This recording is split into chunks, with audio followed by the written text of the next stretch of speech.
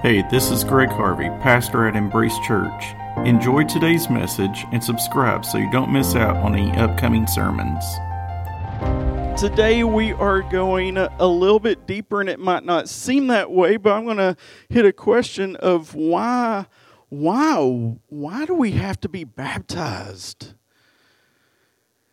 Why? Baptism, what is that about? Why do I have to get in a tank and get dunked in front of everybody in water? Why do we have to do that? And do I really need to be baptized, and what it represents and everything? So we're going to answer that question today, and I hope it really challenged you.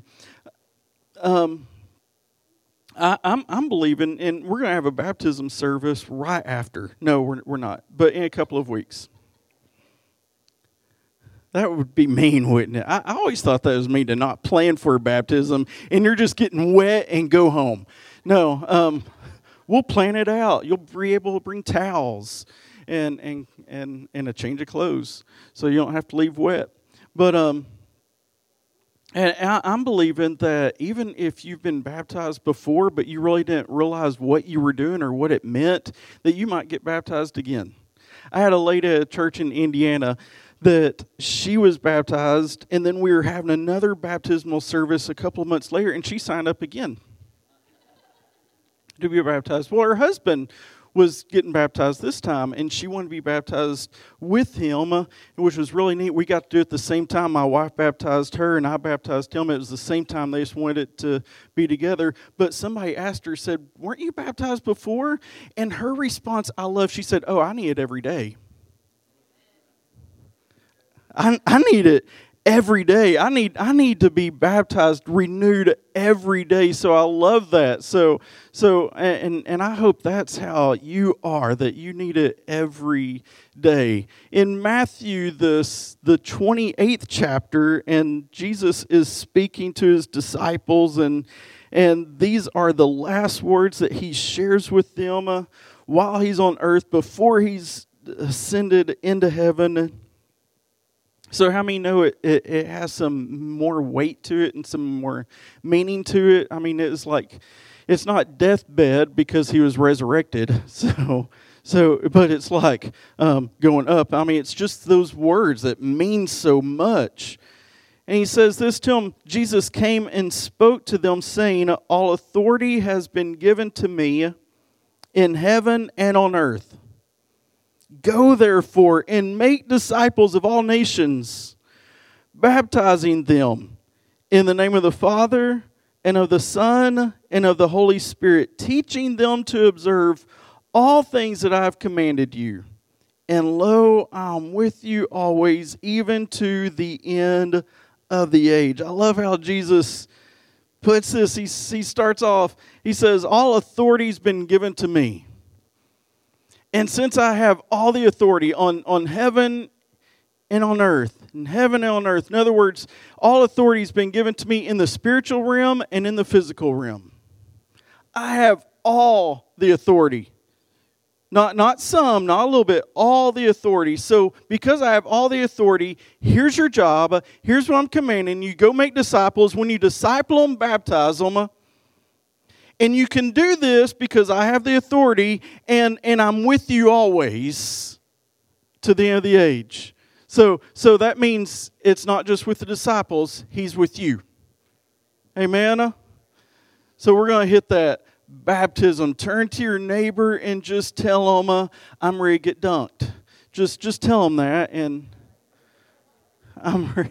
Well, you can be seated. How about that? Y'all weren't real excited about that.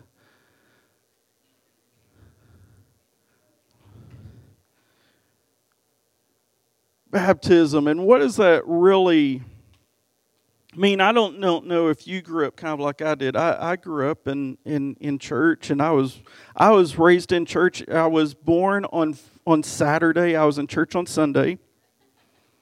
No, probably not, but close to it. I mean, as soon as I had the opportunity, I was there because my dad was a pastor. My grandmother was a pastor on my dad's side. My grandfather was a pastor on my mom's side. So, and just in case I missed a few services, my dad was an evangelist for several years, so I got to go to church 5 days a week during that time period. So I've been in church, when I say my whole life, it has been my whole life. If the church doors was open, I was there. It didn't matter if it was a prayer meeting, a baby shower, it didn't matter. I was there. Funeral, wedding, if the doors were open, I was there. I was in church, and we would have these baptisms once a year because we didn't have a baptistry at the time, and we'd go to the river, which was also the only time I got to go swimming. The Saturday before, when we picked out our spot on the river, so I got to get out there with my jeans. And baptism to me was exciting. I got baptized the whole church got baptized every time when it was at the river. I mean, it's just, I think we just wanted to swim, and that was our only chance. So, but I never really knew what that meant other than I went down and I came up. That was it. Now, it was so ingrained in me, so a part of my life, that whenever I get with other preachers' kids at these conventions and conferences, and we would get to go to the hotel swimming pool, the first thing we would do, after a while, I mean, we didn't know what to do in water. We floated a little bit, we jumped in, and then before you knew it, we're baptizing each other because that's what you do. I didn't know what it meant. I didn't know what it represented. I didn't know what it was about. I just knew that that's what you do. There's water, you get baptized. I was like that Ethiopian that Philip met on the side of the road, and he said, there's water here. What prevents us from being baptized right now? That was us. Just, there's water. So I studied out some things, and I want you to realize a little bit, and I hope this has more meaning to you when you leave, because I want you to realize something, that baptism is more than just a symbol. Have you ever heard that before? That's just a symbol. It's just a symbol. It doesn't save you. It's just a symbol, and that's true. Baptism does not save you. You are saved by the blood of Jesus Christ and His sacrifice. That is it. That is all that is required to save you. Don't let anybody ever tell you that it takes baptism on top of that. In other words, don't let anybody dilute the blood with water. Come on. Don't let anybody dilute the blood with water. And don't let anybody tell you that it has to be a certain formula or it doesn't work. That you have to be, you weren't baptized in Jesus' name, then you're not saved. Listen, your salvation is not dependent upon what somebody says when you're baptized. Your salvation is totally dependent upon the blood and the sacrifice of Jesus Christ and your acceptance of that. That's all that's required for salvation. But I'm telling you, even though that is what's required for salvation, baptism is so important. It is not just a symbol that you're doing. In fact, to describe baptism as a symbol would be like describing the wedding is just a symbol. That's all it is. The wedding's just a symbol. I mean, it doesn't really matter. The wedding ceremony doesn't really matter. I mean, it's the marriage certificate that's signed and turned into the county. That's what makes it official. So the wedding's just a symbol. Well, and guys, if you said that, you'd be in so much trouble. The main thing, it's the marriage. No, it's so much more. Why? Because the wedding is a public declaration of your love and commitment to one another. And I use that as an example of baptism because that is exactly what baptism is. Baptism is a public declaration of your love and commitment and acceptance of your Savior, Jesus Christ. It is getting to share with everyone that this is who I am now. And I follow Him. I'm committed to Him. So it's more than just a symbol. Don't downplay what baptism represents. But here's what baptism means. The meaning of it, and it actually has two meanings in the Word of God. There's the literal meaning of baptism, which is the Greek word that we get baptizos. I'm so proud whenever I get to pronounce a Greek word right. Baptizos, and I don't know why I have to say it in an accent, but baptizos means this. It means literally to immerse. Which is why we dunk and don't sprinkle. Because we're immersing you, baptizos. But there's more than just, it doesn't have just a literal meaning. It also has a figurative meaning, which is so vital, so important. And this figurative meaning that you find throughout the Word of God is to identify with. That is what baptism means in Scripture. It's to identify with. That we're identifying. It's an act of identifying us with Jesus Christ. So I want to explain to you through Scripture what you're doing when you're baptized and what it represents. And Paul, speaking to the Romans, in Romans chapter 6, he goes through this detail with them. And he starts off, he says, "What shall we say then? Shall we go on sinning so that grace may increase?" He answers his question with an exclamation point, "By no means." No, in other words, let me shout it. We don't go on sinning. No, here's why. We are those who have died to sin. How can we live in it any longer? Or don't you know that all of us who were, look at this, baptized into Christ Jesus were baptized into His death? We're therefore buried with Him through baptism into death, in order that just as Christ was raised from the dead through the glory of the Father, we too may live a new life. Man, that's so powerful. I don't know if you ever caught it before. He's describing baptism and the meaning of it. He says this, and here's what baptism represents. First of all, is that we die with Christ. That's what we're doing when we're baptized. We are dying with Christ. With Christ. And that's so powerful. I don't know if you've ever thought about it. We realize that Christ died for us. And that is so powerful that Christ died for us. But have you ever really thought about it? That He lets you die with Him. That's what baptism is that not only does He die for us, but He allows us the opportunity to die with Him. Let me explain it. Take it on a little farther. In verse 3, let me read that again. Don't you know that all of us who were baptized into Christ Jesus were baptized into His death? We were therefore buried with Him through baptism into death, in order that just as Christ was raised from the dead through the glory of the Father, we too may live a new life. For if we have been united with Him in a death like His, we certainly also will be united with Him in a resurrection like His. For we know that our old self was crucified, and with him so that the body ruled by sin might be done away with, that we should no longer be slaves to sin. Because anyone who has died has been set free from sin. What an interesting concept, Paul.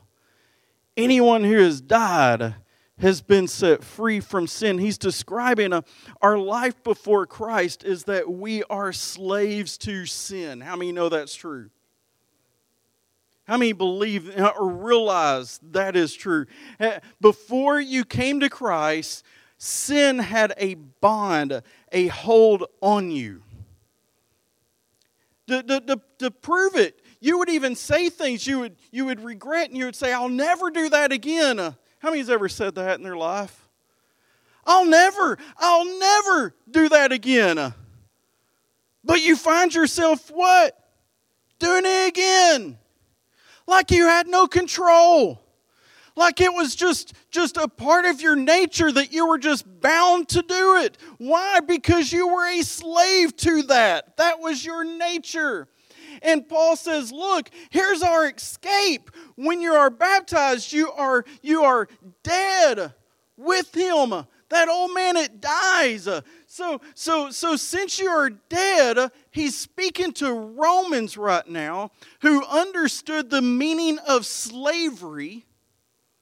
I mean, Roman culture knew slavery real well. They conquered so much, and every place they conquered, they took in slaves. So Paul's writing to the Romans about slavery, a subject that they understand well. All of them that he's writing to would have either been slave owners or slaves. I mean, it's just so much around them. It's just a part of their life. They knew slavery. And Paul's describing, he said, look, there's no way out of this, which they understood. You can't buy your way out of slavery. You'll never earn enough to buy your way out. Paul said, I found a loophole to getting out of slavery. Here it is. You die. It's hard to own something that's dead. Come on. Automatically, as soon as you're dead, they don't quit. They quit making you do stuff for them. They can beat you. It doesn't matter. They can't make me do anything now because I'm dead. And Paul says, look, if you want free from the bondage of slavery, here's the loophole, you have to die. Here's the great thing. Christ died for us. And then he said, look, I'm going to invite you to die with me. In baptism, here's the picture. When you are baptized and you're going down because that old man, you're saying that old man right now is dead. So we die with Him. But we don't just die with Him. The next part is that since we are dead, we bury it. We're buried with Him. That's what Romans 6:4 it says. We were therefore buried with Him through baptism into death, in order that just as Christ was raised from the dead through the glory of the Father, we too may live a new life. But we were therefore buried with Him through baptism. See, the burial part's important. So many times, especially around Easter, the burial loses the significance. We focus on the death of Christ, and then we focus on the resurrection of Christ. We just skip the whole burial process. It's just He died and He rose. He died and He rose. But that wasn't just the process. He died and He was buried 3 days in a tomb, and then He rose from the dead. It matters. Here's why it matters. Here's why it matters so much. Because dead people can be revived. Buried people have to be resurrected. That's the big difference. Dead people can be revived. If you were to die in front of a doctor, He would begin to work on you. He would begin to do, whether it's CPR, whether it's the shocks, he would do things, and if it was fresh, he would have a great chance at reviving you, because dead things just have to be revived. I've never seen a doctor go to a cemetery, though, begin to dig up people and do CPR on them.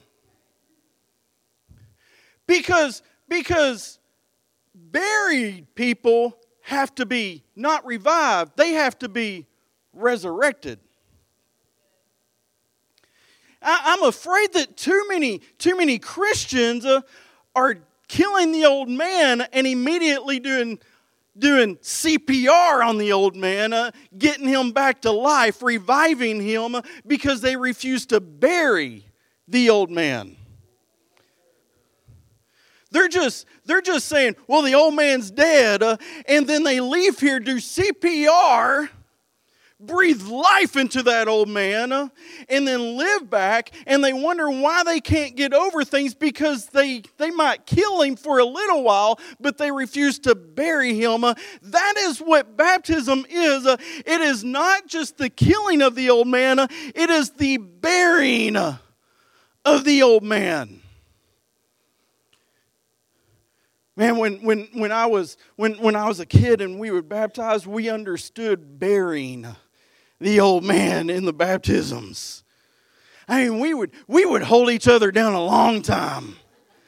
I would act like I was shouting. I would hold them down like glory. Keep them down for a while. Keep them down. They're flailing. I wanted to make sure the man was dead, and then we. So you're saying you're not baptizing me. I don't do that anymore. It's just as a kid and playing. Listen, there's significance in burying the process. There's significance in that you are burying him. Because when you bury him, you are ending that life. Put up the gravestone, the marker. This life is done. I not just killed the old man in my baptism with Christ. He didn't just die with Christ. He was buried with Christ. And here's the great thing, because my old man was dead and was buried, I get to then rise in the resurrection with Christ. That's the next part. You get to be raised in a new life. That is what the significance of baptism, what it represents. Romans 6:5 says, "For if we have been united with him in a death like his," look at this, "we will certainly also be united with him in a resurrection like his." Now death couldn't keep Jesus down. Death couldn't keep Jesus down because death didn't have a hold on him. I know Satan thought that he won when Jesus had died, especially he thought he won when Jesus was buried. Because he saw him take on the weight of the sin, the weight of sin of the world, of mankind, placed upon him. And he knew in Scripture that the wages of sin is death. So Jesus paid the price. He died. Here was the thing, though, that Satan didn't get. Is that Jesus wasn't found personally guilty of sin. He just took on the weight. He just paid the price. And since he wasn't found personally guilty of the sin, death had no claim to hold him indefinitely. So on the third day, Jesus Christ came bursting out of that tomb, resurrected to a new life. And since we share in his death and in his burial, we have the opportunity to share with him in the resurrection of a new life, even here on earth. I want the worship to come back up. Man, he's already up. He's on his way. That is what baptism represents. It is so much more meaning than just a symbol.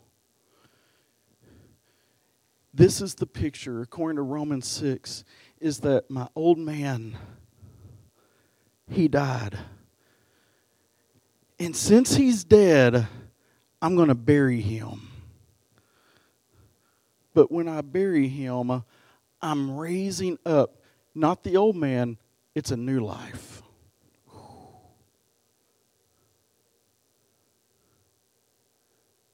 See, to go back to your old way, when you know the significance of what baptism is and what God's done for you, and you are sharing with him in his death and his burial, and united with him in that resurrection of a new life, in order to go back to that old man, you would have to walk over the gravestone that you placed there, dig him up, and try and breathe life into that.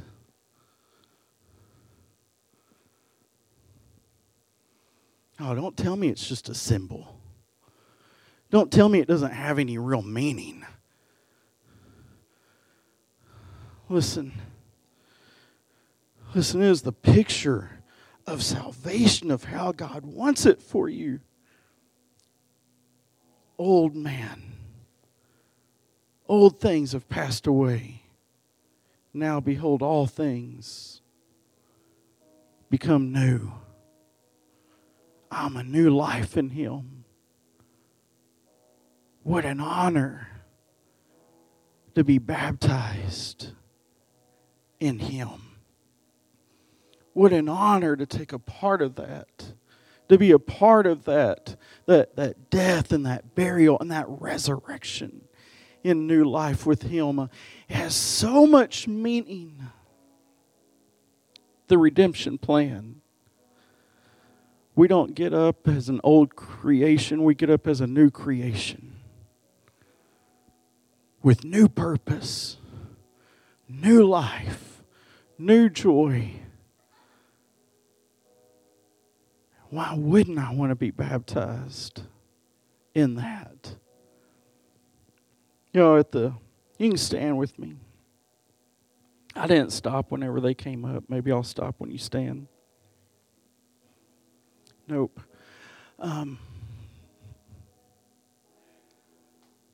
Started off, and I kind of brought it together as a picture of baptism and the wedding and the marriage. Yeah, it's so accurate because we are the bride of Christ. That new life, we're the bride of Christ, and he's coming back for his bride. Heard somebody, they told their story about how they proposed to their wife. And they read a scripture in Ruth. They thought it out so much better than I did. I just got on one knee and said, "You want to marry me?" I mean, they were so much better at it. They dropped down and they said this, they read this, they said, "Entreat me not to leave you or to turn back from following after you. For wherever you go, I will go. And wherever you lodge, I will lodge. Your people shall be my people, and your God, my God. Where you die, I will die, and there will I be buried. The Lord do so to me, and more also, if anything but death parts you and me." think, man, that is so meaningful. When we are baptized to Christ, that is exactly what we're saying to Him. It is. We're saying that to Him at that moment. We're saying, entreat me not to leave you, God. Or turn back from following after you. For wherever you go, I'll go, and wherever you lodge, I will lodge. Your people will be my people, your God, my God. Where you die,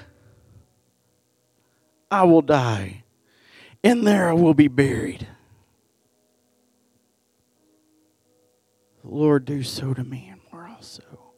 If anything but this death separates you from me.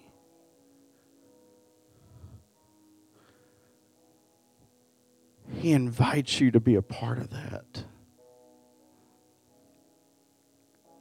I want you to bow your heads with me. Listen, you might be here and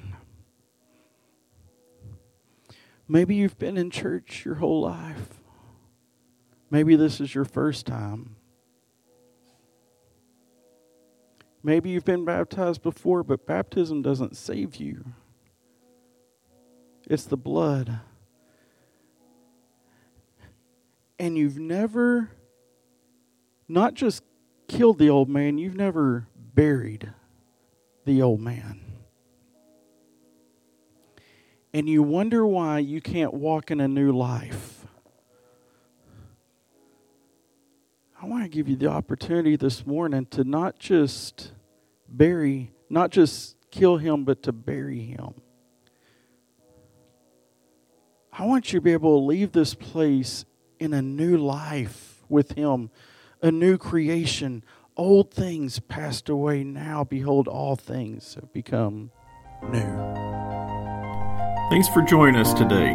Please share this podcast, have a great week, and make an impact on those around you.